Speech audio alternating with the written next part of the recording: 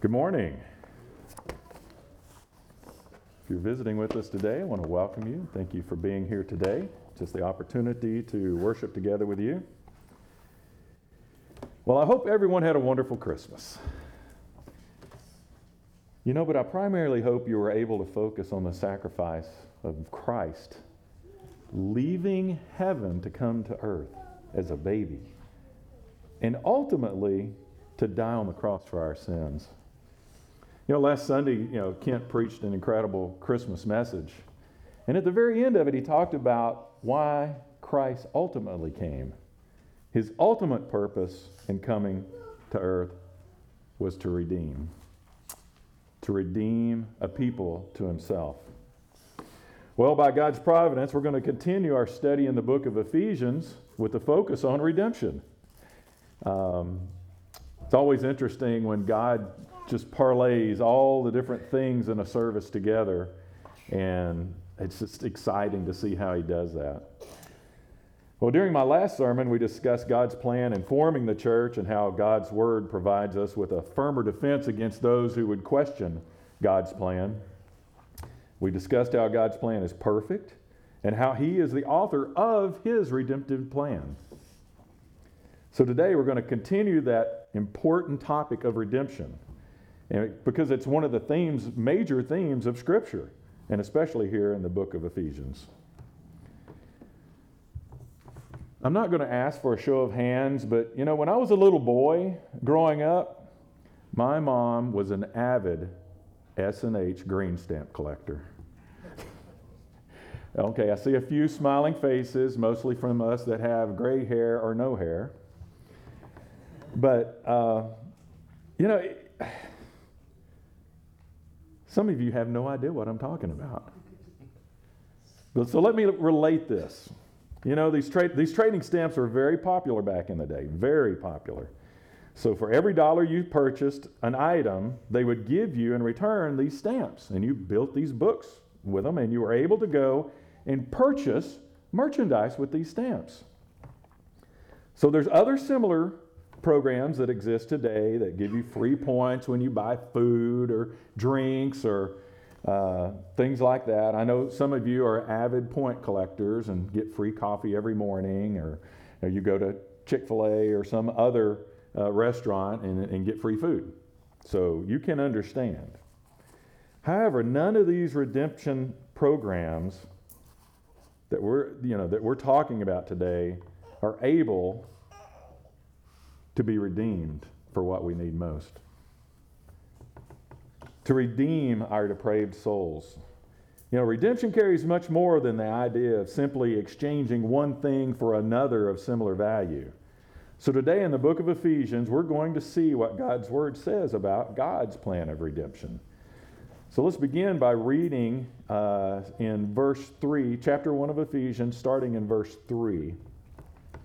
It says, "Blessed be the God and Father of our Lord Jesus Christ, who has blessed us with every spiritual blessing in the heavenly places in Christ, just as he chose us in him before the foundation of the world, that we would be holy and blameless before him.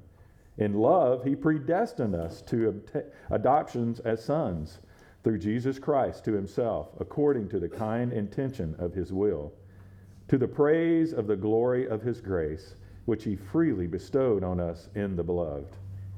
In him we have redemption through his blood, the forgiveness of our trespasses, according to the riches of his grace, which he lavished upon us.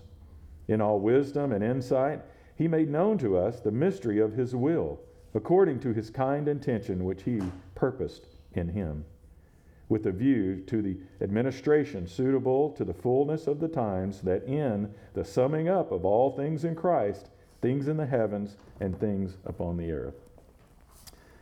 Before we discuss the topic of redemption, we need to begin by defining the meaning of redemption. The term redemption comes from one of 6 terms taken from the field of law and used in the New Testament in relation to salvation. One of the terms used for redemption refers to the legal acquittal of a charge and is used theologically to speak of a sinner's being found blameless, justified, and declared righteous before God. Another term basically means to send away and is used to indicate the legal repayment or cancellation of a debt or the granting of a pardon, and is used in Scripture to refer to God's forgiveness of sin. The third term used for redemption refers to the legal process of adopting a child, and it is used by Paul to represent the believer's adoption into God's family.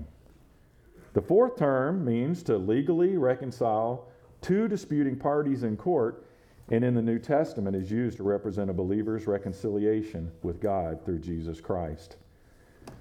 There's two more terms, but I hope you stick with me because these last two terms really help bring this home. I mean, you can see how complex redemption is, right? All these different terms are used to explain the various aspects of redemption.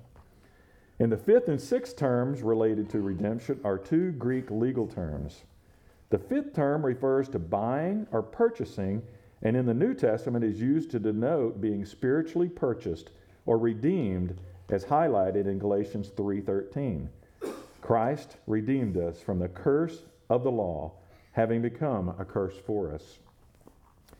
The sixth term for redemption is the one that's used here in verse 7, which means to release from captivity, but it carries an even stronger meaning and is behind the noun that can be referred to as redemption.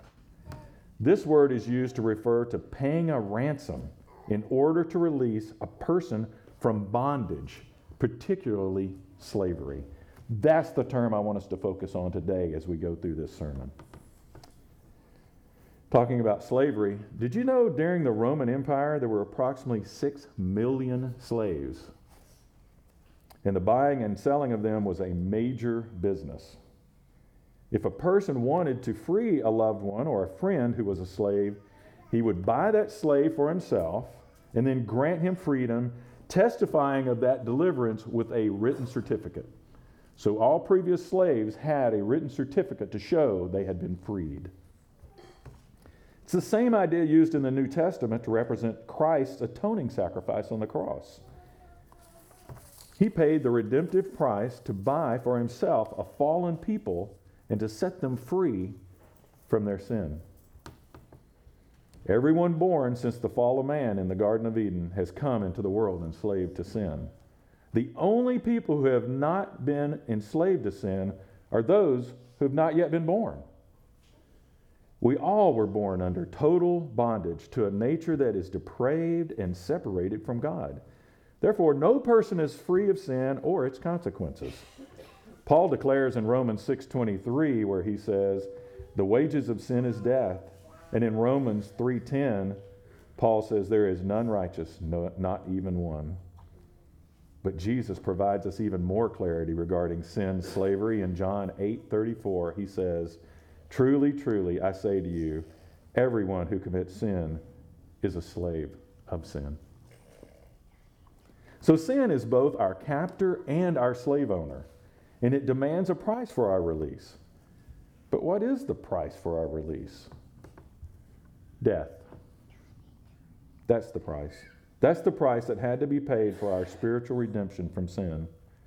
It took a gracious and loving act of God by which he paid that ransom price for our sin that brings about our redemption. In Romans 6:18, Paul speaks of redemption as our having been freed from sin and becoming slaves of righteousness. In Galatians 1:3-4, he describes redemption by saying that Jesus Christ gave himself for our sins, that he might deliver us out of this present evil age, according to the will of our Father, our God and Father. In Colossians 1, verses 13 and 14, Paul says, he delivered us from the domain of darkness and transferred us to the kingdom of his beloved Son, in whom we have redemption, the forgiveness of sins. So redemption is no small matter, okay? I mean, it's a matter of eternal life or eternal death.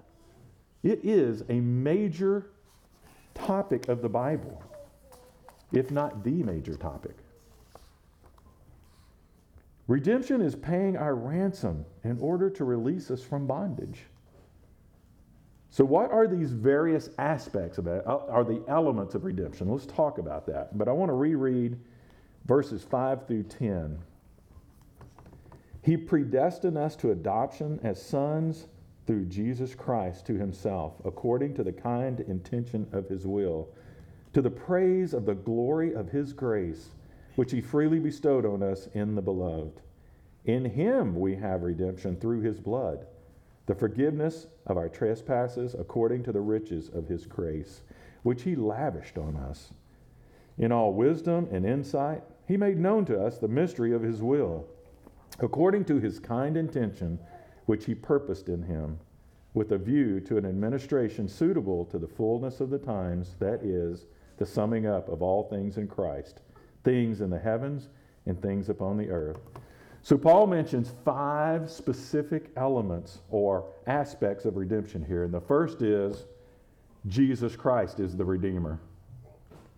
Jesus Christ alone is the Redeemer.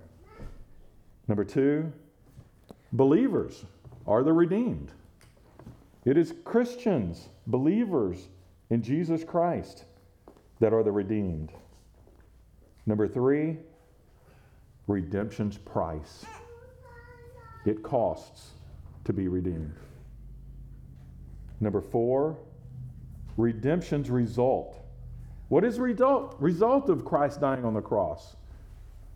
And lastly, the reason for redemption. Why did we need redemption, and why did God send Jesus Christ to redeem us? So the first point Paul makes is Jesus Christ is our beloved Redeemer. Verse 5 says, he predestined us to the adoption as sons through Jesus Christ to himself, according to the kind intention of his will. Verse 6, to the praise of the glory of his grace, which he freely bestowed on us in the beloved. It's by God's grace that he freely bestowed on us in the beloved, referring to Jesus Christ. And because believers are in him, we have redemption. Jesus Christ is our Redeemer. He is the beloved who paid the price for our release from sin and death. By faith, we have been redeemed, and we now belong to Christ because he paid the ransom as the beloved Redeemer. Well, God the Father declared Christ to be my beloved Son in Matthew 3:17. And because believers have placed their faith in him, he delivered us from the domain of darkness and transferred us into the kingdom of his beloved Son, according to Colossians 1:13. And according to Romans 1:7, because we are now in the beloved, we too are beloved of God. You know, when you think about these truths, it's staggering that we are part of God's family because we have been redeemed. The Father loves believers as he loves Christ's and wants us to have everything that Christ has. That's why Paul said in Ephesians 1:3, he has blessed us with every spiritual blessing in the heavenly places in Christ. Every Christian is God's beloved child because the Lord Jesus Christ has become our Redeemer. So Jesus Christ is the Redeemer, but who are the redeemed? It is believers and Christians who have been graced by God, and therefore it's the believers who are the redeemed. Part of verse 6 says, which he freely bestowed on us in the beloved. And verse 7, in him we have redemption through his blood, the forgiveness of our trespasses, according to the riches of his grace. The Redeemer, Jesus Christ, has freely bestowed his grace on the redeemed, who are the ones who have redemption through his blood. Later on in Ephesians chapter 2, verses 1 through 3, Paul reminds us that we were dead in our trespasses and sins. We walked according to the course of this world, according to the prince of the power of the air. We lived in the lusts of our flesh, indulging in the desires of our flesh and of the mind, and were by nature children of wrath. We were the kind of people lost without hope that God chose to redeem. Praise God that he chose to redeem us. Why do we need to be redeemed? We need redemption because we are totally depraved and without hope. We were destined to pay the price for our sin. Titus 2:14 tells us that is why Christ gave himself for us, that he might redeem us from every lawless deed and purify for himself a people for his own possession, zealous for good deeds. Praise the Lord that he chose to redeem us from our sins and reconcile us to the Father. However, until a person realizes their sin and their need for redemption, they see no need for a redeemer. Until they recognize that they are hopelessly enslaved to sin, they will not seek release from it. But when they do so, see their need, and accept Jesus Christ as Lord and Savior, they will be freed from the curse of sin and placed in Christ's body and blessed with every spiritual blessing. That's the most important decision of life. To choose or reject Christ, for he is the Redeemer. He is the Redeemer. Believers are the redeemed, but there's a significant price to be paid for that redemption. What is redemption's price? In verse 7, in him we have redemption through his blood. The price of redemption cost Christ his life, his blood. It cost the blood of the Son of God to buy men back from the slave market of sin. The shedding of blood is required to remove that penalty of spiritual death. Christ's own blood was that substitute for our death. Jesus Christ paid that price for what would have condemned us to eternal death and hell. He alone paid that price of redemption for us, and he forever paid that price that we could never pay. In the Old Testament, the blood of sacrificial animals was continually offered at the altars of the tabernacle and the temple as a substitute for sin. But that blood was never able, nor was it intended, to redeem us from sin. Those unblemished animals were only symbolic substitutes. Hebrews 10 verse 4 says, "It is impossible for the blood of bulls and goats to take away sins." But later in verse 10 in that same chapter, it says, "In the shedding of his blood, we have been sanctified through the offering of the blood of Jesus Christ once for all." In Matthew 26:28, Jesus said that his blood was poured out for many for forgiveness of sins. And then in 1 Peter 1:18 through 19, he said, "We were not redeemed with perishable things like silver or gold, but with precious blood, as of a lamb unblemished and spotless, the blood of Christ." Jesus Christ has paid that price for all enslaved by sin. He has bought us out of bondage and set us free as sons of God. His death frees believers from sin's guilt, its condemnation, bondage, power, and penalty. And one glorious day, it will free us from the very presence of sin. What an amazing and glorious day that's going to be. No more temptation, no more sin. That is going to be a great day. So we've covered 3 of the 5. Jesus Christ is the Redeemer. Believers are the redeemed. Redemption's price was the blood of Christ. But what was redemption's result? Part of verse 7, 8, and 9, it says, "The forgiveness of our trespasses according to the riches of his grace, which he lavished on us, in all wisdom and insight, he made known to us the mystery of his will." Our redemption encompasses every conceivable good thing. If you recall, it includes every spiritual blessing in the heavenly places in Christ. However, in this passage, Paul focuses on 2 especially important aspects of redemption: forgiveness of our trespasses and the lavishing of wisdom and insight on us. The primary result of redemption for the believer is forgiveness. It is one of the central truths of God's Word. It is also the most amazing and glorious truth to all who have believed and experienced its blessing. Jesus explained to the disciples at the Last Supper that the cup represented his blood of the covenant, which is poured out for many for forgiveness of sins. It is redemption that brings forgiveness. You know, various psychologists and generally speaking, the world system falsely claims we can't be blamed for our sin, but instead it's the fault of, you name it, genetics, whatever. They attempt to blame our DNA, our environment, our parents, or anything else that would relieve us of accountability and our guilt. But our sin is our own fault, and therefore the corresponding guilt is ours as well. If we honestly examine our own hearts, we know that's true. The gospel doesn't teach that men have no sin or guilt, but rather that Christ will take away both the sin and the guilt of all who believe and trust in him.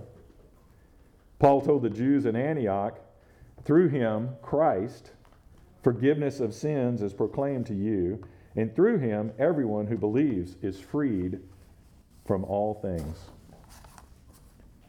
Through the sacrificial system of the Old Testament, although that was beautiful and meaningful, it did not actually remove people's sin. It was just a picture of what only Jesus Christ could and would do. Through the shedding of his own blood, Jesus Christ actually took the sins of the world upon himself. He is the only perfect sacrifice that could and actually did take away the sin of the world.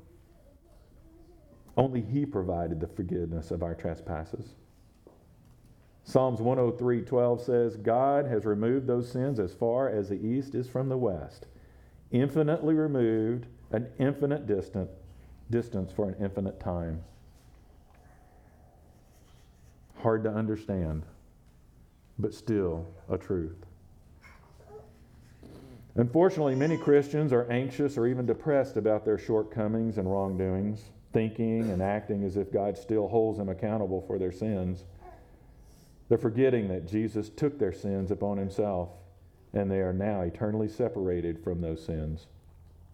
They forget God's promises in Isaiah 44:22, that one day he would wipe out the transgressions of believers like a thick cloud and their sins like a heavy mist. That is so amazing. What is so amazing about it is that even before Jesus Christ had paid the price of redemption, God spoke of it as having already happened. Christians forget that God looked down through human history even before he fashioned the earth and placed the sins of the elect on the head of his Son, Jesus Christ. In other words, he removed our sins before we were born. Before we were even thought of, he removed our sins. You know, amazing grace is more than just a couple of words. It's a reality. Hundreds of years before Jesus Christ died on the cross at Calvary, Micah proclaimed, Who is a God like thee, who pardons iniquity and passes over the rebellious act of the remnant of his possession? He does not retain his anger forever, because he delights in unchanging love. He will again have compassion on us. He will tread our iniquities underfoot. Yes, thou wilt cast all their sins into the depths of the sea. Micah chapter 7, verses 18 and 19. To ancient Israel, the distance from the east to the west and the depths of the sea represented infinity. They were forever gone. God's forgiveness is infinite in depth and distance, and it takes away our trespasses to the farthest reaches of eternal infinity. A staggering yet glorious thought. Forgiveness in Jesus Christ is absolutely undeserved, but it is free. It is absolutely complete. Believers have him, and therefore they have freedom from sin eternally. In Christ, our sins past, present, and future are forgiven. In fact, our sin was forgiven countless ages before we committed them and will remain forgiven forever. It is true that we have been redeemed. However, we do need to continued forgiveness of cleansing because we continue to sin. Even though we continue to sin, Jesus is faithful and righteous to forgive us of our sins and to cleanse us from all unrighteousness. He forgives all our sins in the comprehensive grace of salvation. It doesn't mean we will no longer sin. Believers must ask for forgiveness daily so that we may enjoy not just the general forgiveness of redemption, but the specific forgiveness of daily cleansing that restores our fellowship with the Father. The vastness and comprehensiveness of our forgiveness is seen in verse 7, where Paul says it is according to the riches of His grace. God's grace, like His love and holiness, power, and all of His other attributes, are boundlessly infinite. It is far beyond our ability to comprehend or describe, yet we know it is true according to the riches of that infinite grace that He provides. Infinite forgiveness. God's forgiveness not only is given according to the riches of His grace, but it's lavished on us. So we should never worry about our sin somehow outstripping God's grace of forgiveness. In Romans 5:20, Paul assures us, where sin increased, grace abounded all the more. Our Heavenly Father just doesn't simply give us just enough forgiveness that'll barely cover our sins. He lavishes His grace on us.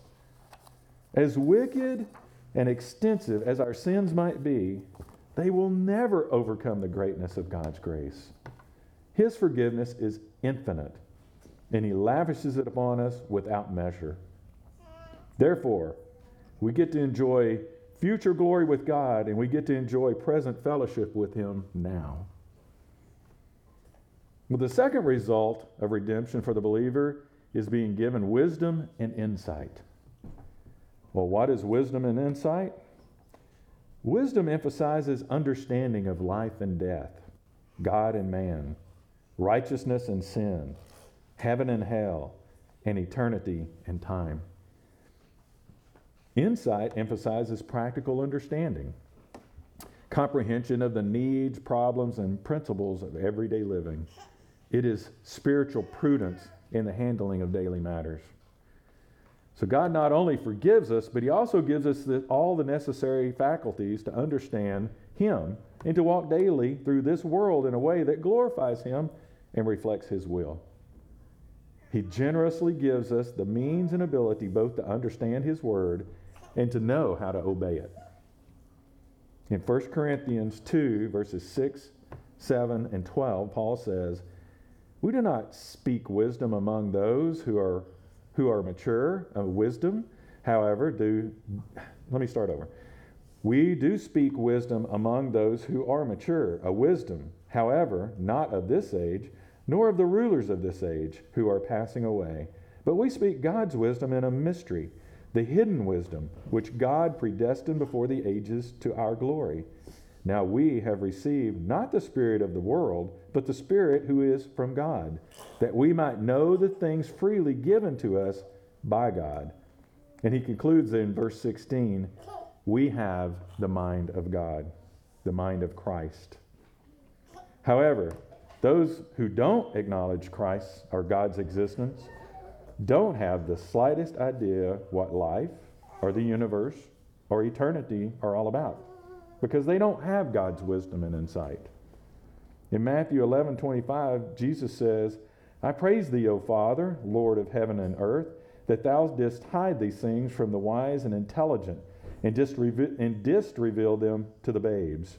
He reveals them to believers, wisdom and insight to believers.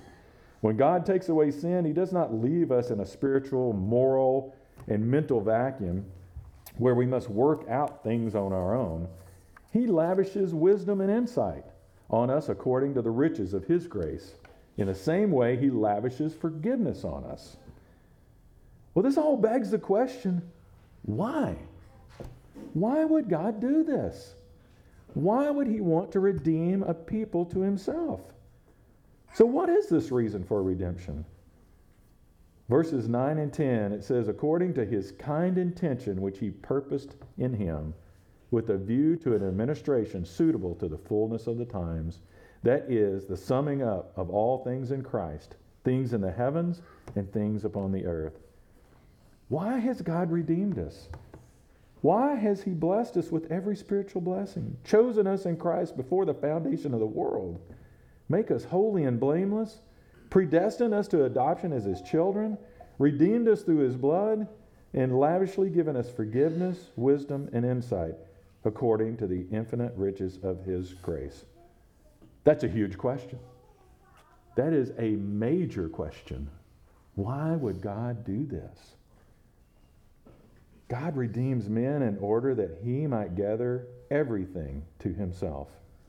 It is because of His great love for men that He chose to redeem us.